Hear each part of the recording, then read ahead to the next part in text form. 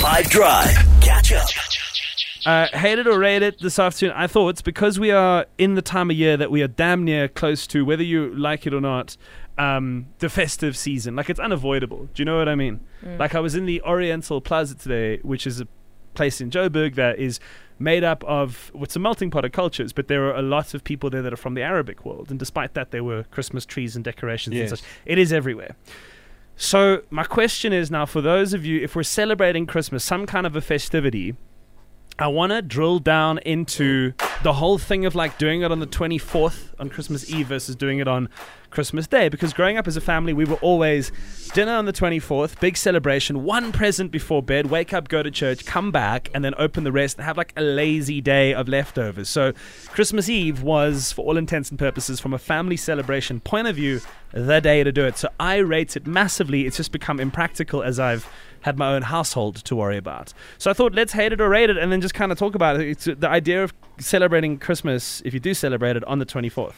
I hate it in the sense that I think because of, thanks to American movies where the kids would wake up on Christmas morning and Santa has come and there are presents under the tree, it was weird to celebrate it too early because he hasn't come yet. He's only coming tonight.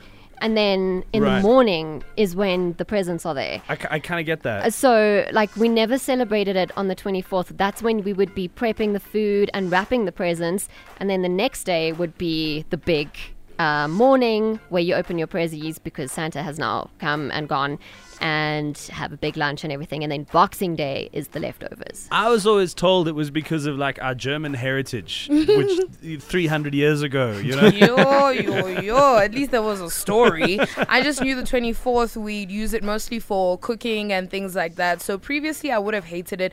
But now, because I happen to be working during the festive and Christmas Eve falls on a weekend, I will rate it for that reason. I rate the fact that Christmas Eve is on a weekend and I actually get to spend time with family. We're actually doing something this year as well. So yeah, there is that. There is a particular nature to this 24th. But I wondered, like, in general with you, okay, let's have it out. Like, what are the pros and cons of Christmas on the 24th versus the 25th?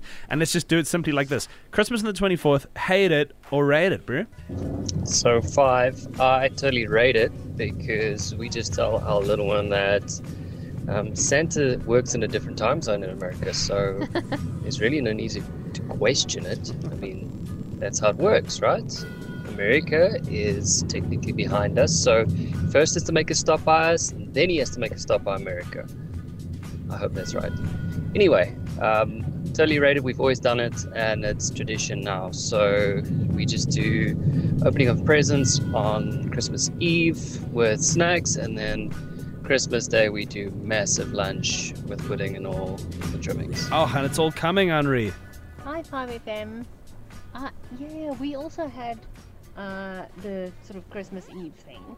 And then on Christmas Day, we usually, on the family farm, we had sort of the orphanage kids for lunch. So that was pretty cool. I actually don't mind either.